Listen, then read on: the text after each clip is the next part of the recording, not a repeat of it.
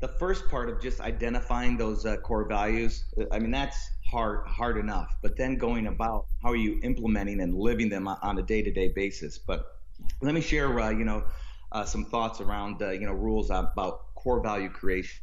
Number one for me is don't do more than three. Every time I am talking with, a company about their core values, oftentimes, if they get to four or five, it's kind of duplicative or it's not really necessary. The more you can tighten it up. Welcome to Innovation and Leadership, where I interview uncommonly high achievers like top investment fund managers, elite special operations soldiers, startup CEOs who sold their companies for billions of dollars, pro athletes, Hollywood filmmakers, really as many different kinds of experts as I can. The whole idea is to hear how they did it and then what advice they have for the rest of us that can be applied to the organizations we're trying to grow and innovate. Thanks for listening, and I hope you enjoyed today's show. Today on the show, we've got Matt Young, co-founder of Comfort Research, manufacturer of Big Joe brand. Matt, thanks for making time for this. My pleasure, Jess. Glad to be on. So can you give people the quick story on your 20-year overnight success? I love that you describe it as a 20-year overnight success. One of the guys on our advisory board about 3 years ago, Craig Hall, used that exact term. He's like, it took you guys 20 years to be an overnight success. I think that's true in in life and in business. You got to put in the hard work, and there's not a lot of overnight successes. It comes in in stages. And so for us, we started this business in college while attending Hope College. My co-founder partner, Chip George, and I came up with this idea for the shredded foam beanbag style chair and started selling them to students at local colleges around Michigan and Indiana and Illinois. And we opened up a little store. We called it the Foof chair. It's this oversized, overstuffed, big old foam bag. And by the time we graduated, had a little bit of sales. We had opened up the store, and we're like, you know what, we're going to go for this. I came from a background of entrepreneurs. My dad was an entrepreneur. Both my grandparents, grandfathers were entrepreneurs. I always knew I wanted to be in business. And this was the first idea that really resonated and felt, you know what, this is something that, can make work. And the beauty about being a college student is you got nothing to lose. And so since we had nothing to lose, we went for it. And so started, selling. This is, in the late 90s. And it was a time when the dot-com players were, starting to come on. And a lot of companies would not sell to these internet-based retailers, which were really mom and pop, retailers. They were kind of the pioneers. I mean, Amazon, while yes, they were in existence, they weren't the presence that they are today. And so most companies didn't want to drop ship, and they didn't understand, the reach. And, for us, we took any opportunity we could to sell our chairs. And so we started drop shipping for some .com folks. We got an early opportunity with a local store called Meijer, which was really kind of the inventor of the superstore with grocery and general merchandise. And one of the first products we got in there was a $49.99 version of our poof chair, which is what we called it at that time. Started selling there, had some decent success, and we got into some bean bags as well. So the traditional polystyrene little white bead filled bags. And I love the way that my business partner says it, because we don't really make bean bags. What he says is that we don't make bean bags. We just happen to make stuff that is filled with beans, which couldn't be more true. We do pool floats, and we do chairs that are in the shape of bean bags, bean bags that are in the shape of chairs. We do some kids furniture. We do some toys, and more recently we've gotten into where we're molding some of those that foam, that polystyrene, into shapes to be able to create outdoor furniture and some other products as well. And that's really a big technology push for us, trying to bring new value into the marketplace in a new and unique way. So I think what's fun for me to think about or to hear about is, a beanbag chair seems like an ideal thing that a couple of college guys think up to do, right? Like, Right. I'm thinking about my roommates in college and stuff, right? What's not so obvious is you guys, like, now a couple of decades later, closing in on $100 million in sales. Like, what do you attribute that to? There's a lot of people that start a business with their college buddy. Not too many of them grow it to $100 million in sales. What do you attribute that outsized success to? Well, I attribute it to a lot of hustling, a lot of getting the right people around you in the form of advisors and business partners. I attribute it to the leaders that we have hired and developed, on our team. There's no way that Chip and I could have done this on our own. When we first started the business, we knew that we didn't know anything. And so we went out and we sought folks that could, give us sage advice. And one of those folks, George and Jason Julius, George was president of this bottling company called Beverage America. And he had recently sold that company and started an investment firm with him and his son. And they were going to invest into golf courses in Michigan and the Midwest. That's what they wanted to do. And we got to know George and Jason and sat down with them. And one of the first things that George said to us is that we are here to give you advice. We are not here to invest in this business. And that wasn't our intent, right? We just needed advice. Well, 3 years later, we approached George and Jason. We were like, guys, we need some help. We've outgrown our bank financing and we need to go out and raise some equity. Can you help us go put that story together and raise some equity? So long story short, they came back the next day and said, I think we've got a plan for you. We want to invest. And so we just got really lucky that we happened to have somebody that we knew for 3 years that we were very comfortable with that ended up becoming our business partner. And as you continue to, network, we started an advisory, board back in 2007. And again, just trying to bring in folks that could help us and, provide that knowledge and insight that we just didn't have. And those advisors, and it goes beyond the advisory board, you've got, your professional advisors as well, lawyers and accountants and bankers that have been impactful on us, as well, that have really helped us, along the way. I mean, we really have become a culture focused, company, but we didn't set out to do that. When we started, we just had this cool product, right? We thought it was great. And like, of course, everybody's going to want this awesome foam filled, comfy beanbag that we've, created. But then as things start to change and shift and you're growing, you're doing new things, we had to change as leaders, right? Because you start hiring leaders, and what do great people want to do? They want to make great changes. So we needed to figure out a way to guide and align, our folks. And so it was about 2010. The business, we're doing about $10 million in, sales. And George comes to us, and as only George can, and says, you guys should really think about putting together a strategic plan. We'd never had one. We were just entrepreneurs hustling, getting out there and chasing opportunities and growing and doing new things. We messed a lot of stuff up along the way. We almost killed the business at one point.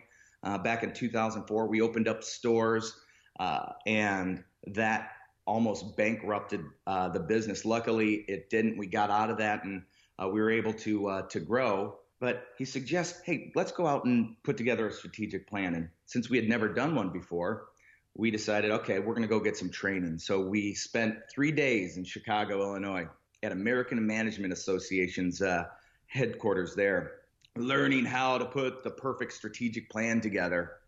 And of course, it had all the typical elements: vision and mission and core values and SWOT analysis, pest analysis, customer analysis, vendor analysis, all this stuff. And we put together this 120-page plan. It took us about 6 months to do it. Then about 6 months later, we pull it out, we dust it off.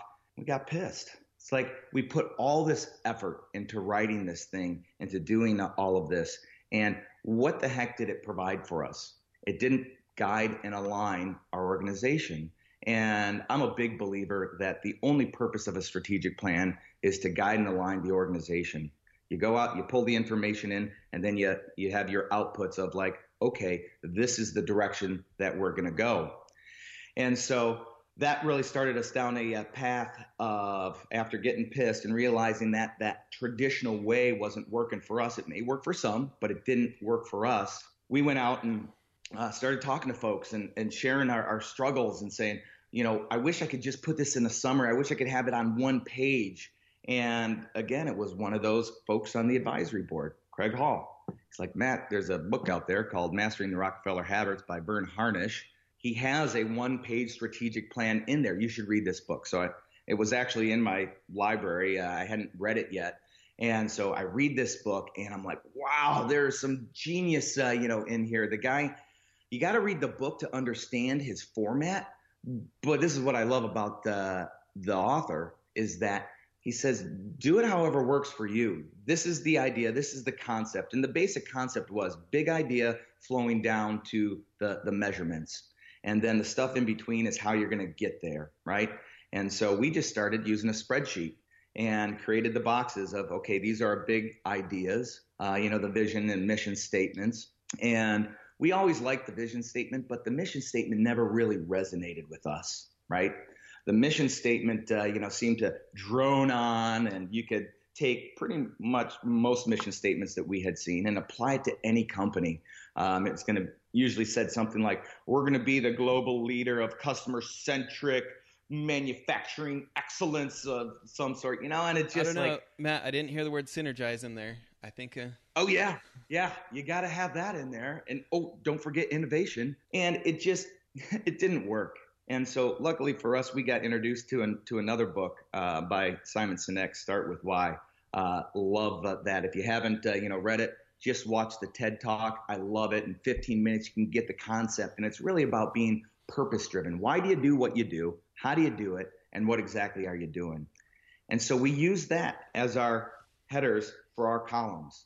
And so we've had our purpose. And then we started looking at our core values. And this is where I really hope that we can share with others some of our struggles so they can avoid some of the pitfalls that we fell into of trying to identify your core values. Because what we did, and I think this is what most companies do, is we sat down with our leadership team and we said, okay, what are our core values? And, words like innovation and great place to work, and we're going to be fun, and we're going to ship on time, and we're going to be great to the customer, and we're going to be great to our vendors, and everything's going to be awesome. It's all going to lead to profitable growth, man.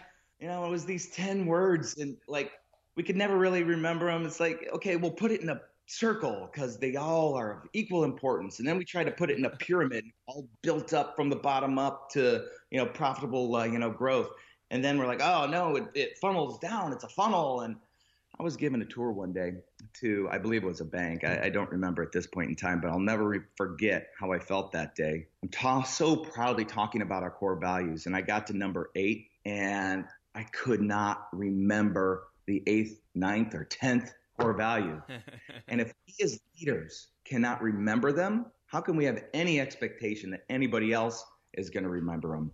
And if you can't remember them, how the heck are they core? How the heck are they going to guide and line your team, your folks, your entire organization? How can they really even be core? And so I'm a big believer that not much changes until you feel some pain or you get embarrassed. Well, that was painfully embarrassing, not being able to remember these core values that we're so proud of, right? And so, this is where I really wish there was a way to do it, but I definitely feel that we've uncovered some ideas and concepts of what a good set of core values looks like. So for us, it wasn't like sitting down with the leadership team. It was sitting down with the leadership team, and then I was talking to the advisory board. Then I was talking, to others, and it ended up just happening one day. It was, there was no real process to uncover it other than being seekers and realizing that the traditional way of identifying core values wasn't working for us. And what happened was, in an advisory board meeting, one of the guys on our advisory board, Jeff Hutzel, he just makes this off-the-cuff comment, you guys find a better way to do stuff. That's what you guys do. And the meeting went on and didn't really think that much about it. But that night, I woke up, I'm like, holy cow, that guy just gave us our first core value. We're just trying to find a better way in everything that we're doing, whether it's making a beanbag, whether it's doing a strategic plan, identifying core values, how we're going to make the beanbags, how we're going to distribute them, everything we're doing, we're always trying to find a better way. We're just never really satisfied with the status quo of the way everybody else was doing it. So I write this down and I can't sleep. My mind's just spinning. I'm like, there's got to be other words or phrases that we're using that we're not even being purposeful about. It's just coming out. And it came to me, it's like, we talk about having high expectations and expecting the best, of ourselves. And I love the way that my business partner, George, says, he's like, expect the best, screw the rest. And so I write down, expect the best. So the next day I see my business partner, Chip, and I'm like, Chip, I think I've identified 2 of our core values. What do you think? Find a better way, expect the best. And he just looks at me and he's like, and we want to do the right thing. I'm like, yeah, man, that was it. Like, it just kind of came to us in this flurry, and we shared it with the team, and everybody was jazzed about it, and it resonated with everybody. And it wasn't this long laundry list of words that were aspirational that we hoped to be someday. No, it was really who we were, who we are on a day-to-day basis. And that experience really shaped my belief, and I've created some rules around what does a good set of core values look like. Well, and it's this. Go ahead. Well, I want to jump in there because I think for me, like, as we talked beforehand, 300 episodes into this thing or whatever, I get to hear about a lot of people's plans and how they're doing things and stuff. But I think it was so impressive to me, and I want to make sure you don't skip this part, is the reinforcement. Like, you guys have done, close to $1 billion in revenue. And so it's so easy for things like that to end up being just a poster on the wall that people walk by. And hearing about, like, how you guys reward and how you guys recognize, and that it's like, it's actually baked into what it's like to work here. It's not just the poster on the wall. So finish your thought there, but I really want people to hear what you told me on our previous call about what it looks like for people actually getting recognized for living this, instead of just like, oh, it got mentioned at the annual team meeting, or, somebody talked about it, guys, make sure to live our core values. And that's all that you hear about it. Yeah. I mean, the first part of just identifying those core values, I mean, that's hard enough, but then going about how are you implementing and living them on a day-to-day basis. But let me share, some thoughts around, rules about core value creation. Number 1 for me is don't do more than 3. Every time I am talking with, a company about their core values, oftentimes, if they get to 4 or 5, it's kind of duplicative, or it's not really necessary. The more you can tighten it up, the simpler you can make it, the more likelier you're going to be able to implement those core values, and people are going to live them, and they are going to be core. One of my favorite examples of a company that is keeping it simple and being true to their core is this company in Holland, Michigan. Elzinga Volkers, I believe is their name. And they have one core value, and that is be unmistakable. Be unmistakable in everything that you do, and that drives everything that they do. And I absolutely love it. If I could have been that good and gotten it down to 1, I would have. But we have 3. And usually when people keep it tight, keep it simple, it works great. So that's kind of my first rule. It's like, don't do more than 3 core values. It's not necessary. Keep it simple. The next one is, and this is where I feel that a lot of people fall off, is it needs to be authentic. It needs to have your fingerprints all over it. It can't be aspirational. Don't just do, words. Have it be something that really makes you unique. What makes you unique and special when you build all these things, together? And then the last one, which I feel is one of the most common mistakes that I see when people are identifying core values, is don't just do the stuff that's the price of admission, right? And what I mean by that is people will put as one of their core values integrity. Well, if I don't have integrity as one of my core values, am I suggesting to anybody that you should act without integrity? No. Honesty. That's another great one. It's like, if you're not listing honesty, are you saying that, oh, well, we're not honest? If you're not honest, if you don't act with integrity, no one's going to be around you. No one's going to buy your product. Your people are going to leave. So no, these are just general expectations that you have to do. Oh, and then my personal favorite, profitability. You are a for-profit company. If you do not have profits, you will not be in business. Of course, you have to have profitability. These are just things that you have to have. It's the price of admission for being in an organization. And it's interesting to your point about not having more than three. And I know we're about done with part one of the episode here, but back to your point about not having more than three. Like, it sounds like such a, it doesn't sound like some huge aha moment, right? But when you just go through the research on human capacity to remember things, and they just talk about how, like, once you get over 3 or 4, it's really exceedingly unlikely for people to remember if it hasn't been drilled and drilled and drilled and drilled, right? And so when you put, like, to your point about integrity and honesty, like, A, they're not differentiating you. Like, please find me a company that doesn't claim to have that. But B, you're now right. reducing your team's ability to actually remember and live those ones that are different, because they're trying to remember that, honesty and integrity were on the list, right? And you're now pushing those boundaries where they stop being able to remember the ones that really are going to set you apart, right? You got it. Simple is hard, right? I love the quote, and I'm going to probably murder it, but the general idea is, sorry for the 3-page letter. If I would have had more time, it would have been shorter, right? Simple is hard. And the more that you can simplify, your communication, simplify your business, simplify everything that you're doing, the more likelihood that you're going to be able to guide everybody in the same direction, align them, together, that it'll be memorable. You got to boil it down to the essence. And you're right. There's such a truism that you can only remember so much. I mean, I know I can only remember so much. And if we can boil it down to what is the most, important things, as simple as possible, and communicate it in a way that is authentic to us, man, you are going to win. Well, and I think the thing that I really liked about you saying is this idea of not just picking aspirational things. I think, like, as leaders, I think I suffer from this. Most of my friends who are CEOs do too. Like, when the company becomes a bit of your identity, right? We have all these ideas of what we wish people thought about our companies. And so it's really easy to confuse, like, PR opportunity with how we're actually going to operate, right? And so the thing that sucks about that is when I get sucked into these, like, ideas of we're going to, become the biggest company in the world at such and such, different businesses I've been in.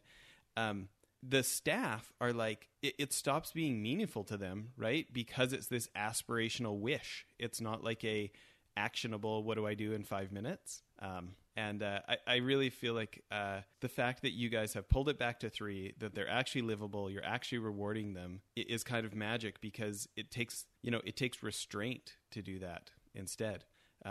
Listen, this is a good place to end for episode 1 here. Everybody, please tune back in. We're going to hear about more of what it looks like at Comfort Research, of how they actually live this, and you can make your own observations about why they've done about $1 billion in sales as a result. So thanks, everybody.